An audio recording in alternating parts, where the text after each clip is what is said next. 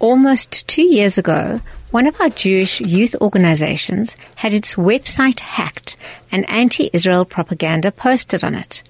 A few years prior to that, a website of a Jewish financial consulting company was also hacked, and violent wording and graphic pictures were accompanied by slogans. How vulnerable are we as a community to this kind of harassment, and can it be prevented? Dave Nell is the co-founder of Tangent Solutions, a newly established company that takes an innovative approach to software design. He joins me now to share his expertise on the topic. Dave, welcome and thank you for joining me. Thank you very much. Dave, tell me a little bit about your company, Tangent Solutions. Tangent Solutions is a cloud-first software development company.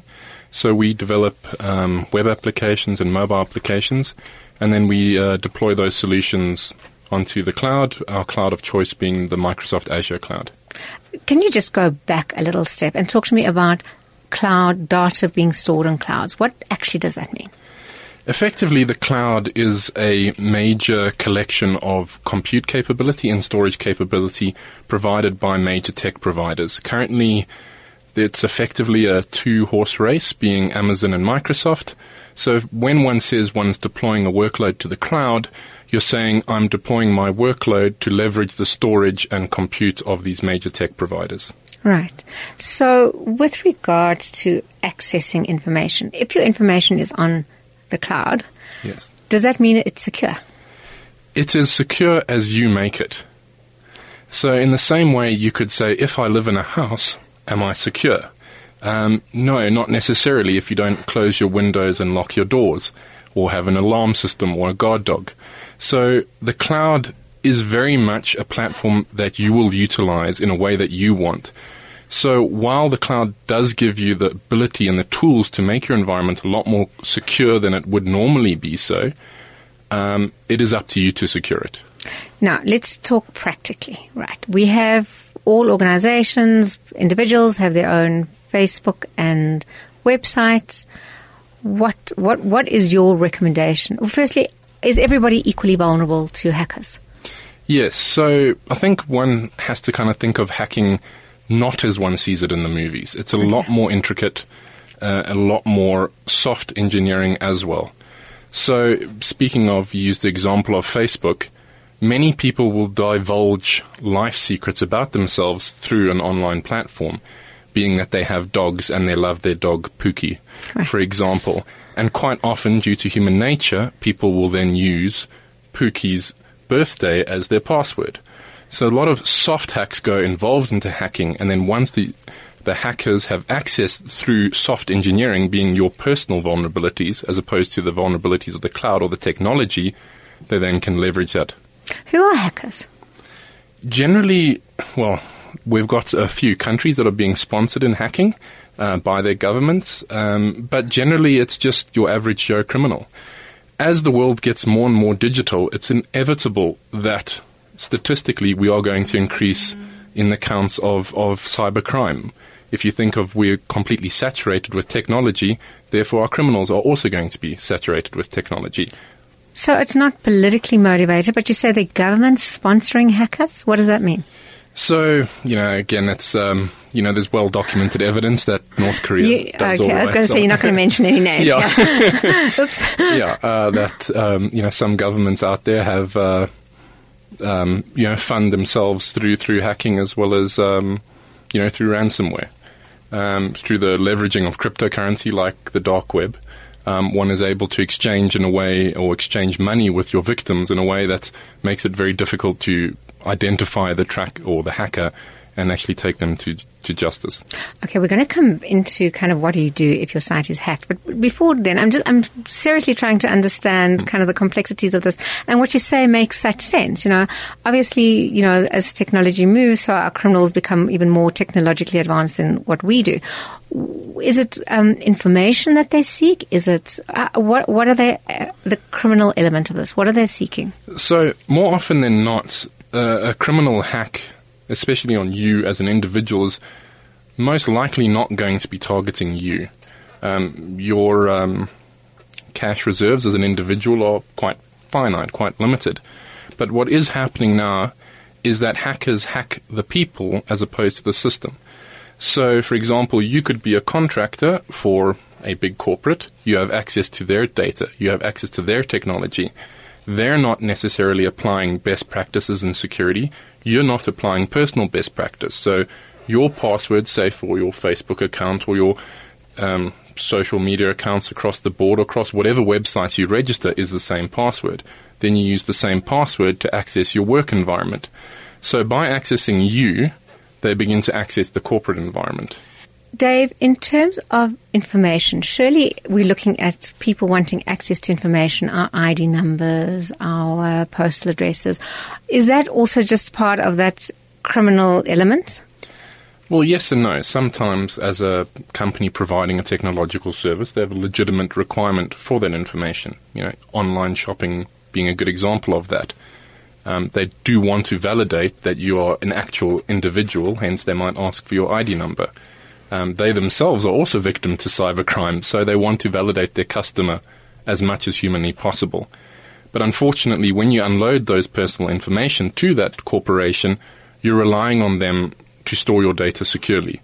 You're relying on the security of their system to protect your personal information.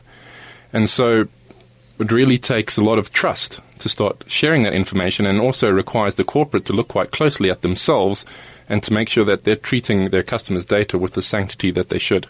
And of course they don't, because recently we had this huge big scandal where everybody's personal details were accessed via hacking on a major site. That's correct, yes. And, to an extent, that's not necessarily due to complete gross negligence, but you have to look at negligence there. The tools are out there for corporates to protect themselves. It's an ongoing, evolving battle. You can't just say, because I'm safe today, or I was safe last year, I'm safe tomorrow. It is a threat landscape that is changing continuously. And you also spoke about the dark web. Yes. Are people monitoring the dark web? I mean, the goodies monitoring the dark web. Well, I think that's the very nature of the dark web makes it more difficult to monitor. But yes, they are monitoring it. Because terrible things happen on the dark web too. Yes, 100%. And everybody knows it exists. Correct. And I think, you'll hear of soft hacks in the way that the organizations that police these spaces do in turn to arrest people that participate on those spaces. Again, they use the same tricks. They'll do a soft engineering. They'll trick the person into divulging some level of information, so they'll be able to find out where they live so they can arrest them. But, I mean, that's, sort of enters the controversy of cryptocurrency in that it's very difficult to trace. It's very difficult to shut down. So it's being used quite liberally to fuel financial spend in the dark web and criminal activities. It's so scary. I mean, but in that way, hacking would be good. If somebody hacked the dark web and uncovered it, we could use hacking for a positive reason. Yes, I mean, hacking is both used positively and negatively. Security experts that look for vulnerabilities are hacking your website. They're protecting you. So it's not necessarily a bad skill, it's how you use that skill, and as all things are in life, Dave, in terms of our community and do you think Jewish websites are more vulnerable for political gain? I think the nature of the Jewish community is that they are high profile. They are potentially more vulnerable than other communities. But I think by following some level of best practice, you can protect yourselves with little effort, at least on an online space. I think that there's more than sufficient technology to ensure the hacks that you mentioned don't happen again. And what would you recommend, other than Contact Tangent Solutions? Well, yes, Contact Tangent Solutions. I would say, look, you need to, first and foremost, I'm a big believer in the public cloud. Okay. I think people that are hosting their own data centers are brave. I think they're probably spending money they don't need to spend. I would strongly recommend going onto the public cloud. I would strongly recommend implementing cloud software that protects you in terms of firewalls and that type of technology, and then deploying systems that effectively monitor and ensure that you are applying best practices in your online environment. Do you think most people kind of think that far. I mean, I just think as an individual, I would think, why would I be targeted? And surely what I have is sufficient. Yeah, and I think we can pretty conclusively say that it's not. I think that it also comes back to my earlier point that the world's changing. In the same way that we lock our cars, in the same way that when we drive away, our car locks automatically, or you might, for instance, wind up your window at a robot, we need to take the same diligence in the online space. The world is changing. It is becoming digital. So that means our perspective on securing ourselves in a digital space must be the same. If your site is hacked, what is the next step? Well, you need to determine, firstly, what's the level of damage. If it's a content site, say, for instance, you're displaying information, or you're not really storing any data, especially customer data or personal information data, the best thing to do would just be to restore your website. Okay. You would know immediately if you'd been hacked. Yes. But it wouldn't always be obvious with anti-Semitic slogans. Yes. No. So you definitely wouldn't know immediately. You wouldn't? No. So it depends on what they're trying to achieve. So generally when you're hacked, that is a stage in the attack. So they could be hacking you, they have access to your environment, and then they're only going to start deploying workloads that start stealing information. So you could already be hacked and not know about it. So effectively, we look for signatures in the way people start to attack your website. We look in terms of signatures, in terms of what scripts and code is running on your system, and try to track those anomalies. And then when would you know? When will the penny drop? If you're not being proactive, the penny's going to drop once the damage is done. So it's too late. It's too late, yeah. And then what do you do? Can you ever get back your identity? Yeah, so again, it comes to the nature of what they're trying to achieve. I mean, if it's a ransomware, chances are you'll be contacted and... Boy, that's horrifying, yes. And this happens in your environment? Yes, yeah. So these are examples that you've... Correct, yes. Thankfully, we've managed to secure our business, but we advise and protect people on stopping it from happening to them. And if there is an obvious hacker, is it even possible? I mean, just looking on social media, we were speaking a couple of weeks ago about trolling, people who troll you on social media. You don't know the identity of who it is. So they can continue trolling and they can reinvent themselves as many times as they want in order to get to you. Yes. So you can block somebody, but it's fine. They can reinvent themselves with something else and continue doing the same thing. Is it the same... In terms of, in terms of once you've sort of been hacked, you're going to get hacked again? Yes. Well, I think that's going to happen if you don't protect yourself. If you get hacked and suffer the damages and you don't deploy the guard dog or the electric fence. Yeah. So, and I think my point was, can you ever find the person hacking you? Can a person who commits that kind of crime ever be brought to book? They can, yes, but chances are you're not going to bring them to book. There are active hackers in South Africa, but chances are you're going to get hacked from overseas. Oh, really? Yeah. Why? Well, it's just it's the nature of the world. There's active people that are, we find quite a lot happened in Asian countries. We've had quite a lot of attacks from the Americas. South African, we find when people try to actively hack in South Africa that they're not necessarily as sophisticated. And we can hand the data over to the police and ask them to carry it on further. But if you're hacked by someone in, say, Budapest, there's nothing. Good luck asking the SAPS to carry that forward. So the best thing is to shut down, reopen, secure your data. Correct. And how do you see this going forward? I think, as I mentioned earlier, is that people really need to start taking personal responsibility and then taking that personal responsibility and ensuring that the companies that they work for and the corporates themselves start taking that responsibility and taking that technological burden a lot more seriously. One can't shy away from the cost of doing these things, unfortunately. but what is the cost of doing business, for example? It has to be brought into your business model.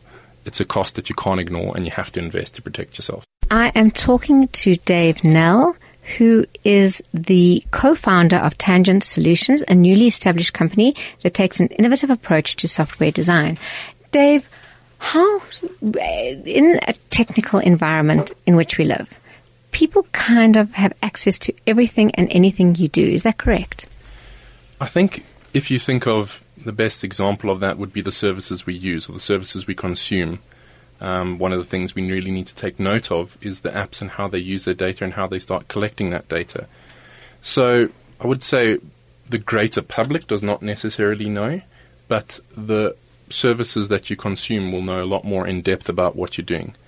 So, I mean, I don't want to kind of dissuade people from using any certain ones of their apps, but there are apps that we use that will allow somebody out there who has the access to the app know exactly where we are. Taking a photo. If I take a photo and place it on Twitter or Facebook, people theoretically could know exactly where I am at that moment. Exactly right. And that comes down to the personal responsibility of what information that you're sharing. Some platforms or mobile phones are quite tight on making sure that only information is shared when you want it to be shared. But then very often as consumers, we'll just click straight through those permissions without really paying attention to what it's asking me. A good example would be a certain politician that was tweeted from Dubai recently. Shared information he wasn't intending to share. Right. And that's a very avoidable scenario. When I go into a shopping center, my phone will alert me to say, you have just been there, would you like to rate it, or you've taken a photo over there. I don't think twice about it. I kind of delete and move on. But clearly somebody else might be thinking about it. Yes, so I think there it comes to the fact that you're handing over your data to a company. You're believing that they're secure. We've found in very recent history that these big corporates and small corporates are not as secure as they claim to be. And that's where the great risk comes to your personal data. I'm a big consumer of Uber. Right. Uber was hacked, I think it was about 18 months ago. So a lot of my movements would have been available to the hackers. And that then exposes you to what they call spear phishing. Ooh. So phishing is where you get an email where it's, hi, I'm a prince and I've got my money and I want to give you my money. The success rate of a phishing attack is quite low. You also have, a very clumsily made email to look like your banking email where they ask you to click. That's very low chance of success emails or phishing attacks. It's spray and pray. Statistically, 1 in a million people will click. Spear phishing is dedicated towards you. It's targeted at you. So using the data that they have on you, they can say, well, we saw you at Pick n Pay. Don't you want to please log into this portal and give us a review on the Pick n Pay in your area? You were there on Tuesday and you were there at this time. Wow. You see it as a Pick n Pay email. Right. Your mind blocks out the obvious details that will enable you to pick it up as a phishing attack, and then you provide personal information. Chances are they're going to ask you to log in, and then you're going to use the same password. That's your banking password, because that is human nature, and suddenly you've handed them information that enables them to do the true hack. So what, as individuals, should we be doing? Again, comes down to personal responsibility, not sharing information that you're not supposed to share. Don't just liberally click. Read the warnings that you are presented with, and then be vigilant. In terms of enable location, I use GPS a lot. I have to say I'm especially very needy of something that helps me guide, and I've become quite reliant on it. But the minute your location on your cell phone is on, anybody can track you. Is that correct? No, that data is going to the tech provider. Okay. So you would need to share that. So that is fine. I can keep my location on my phone on.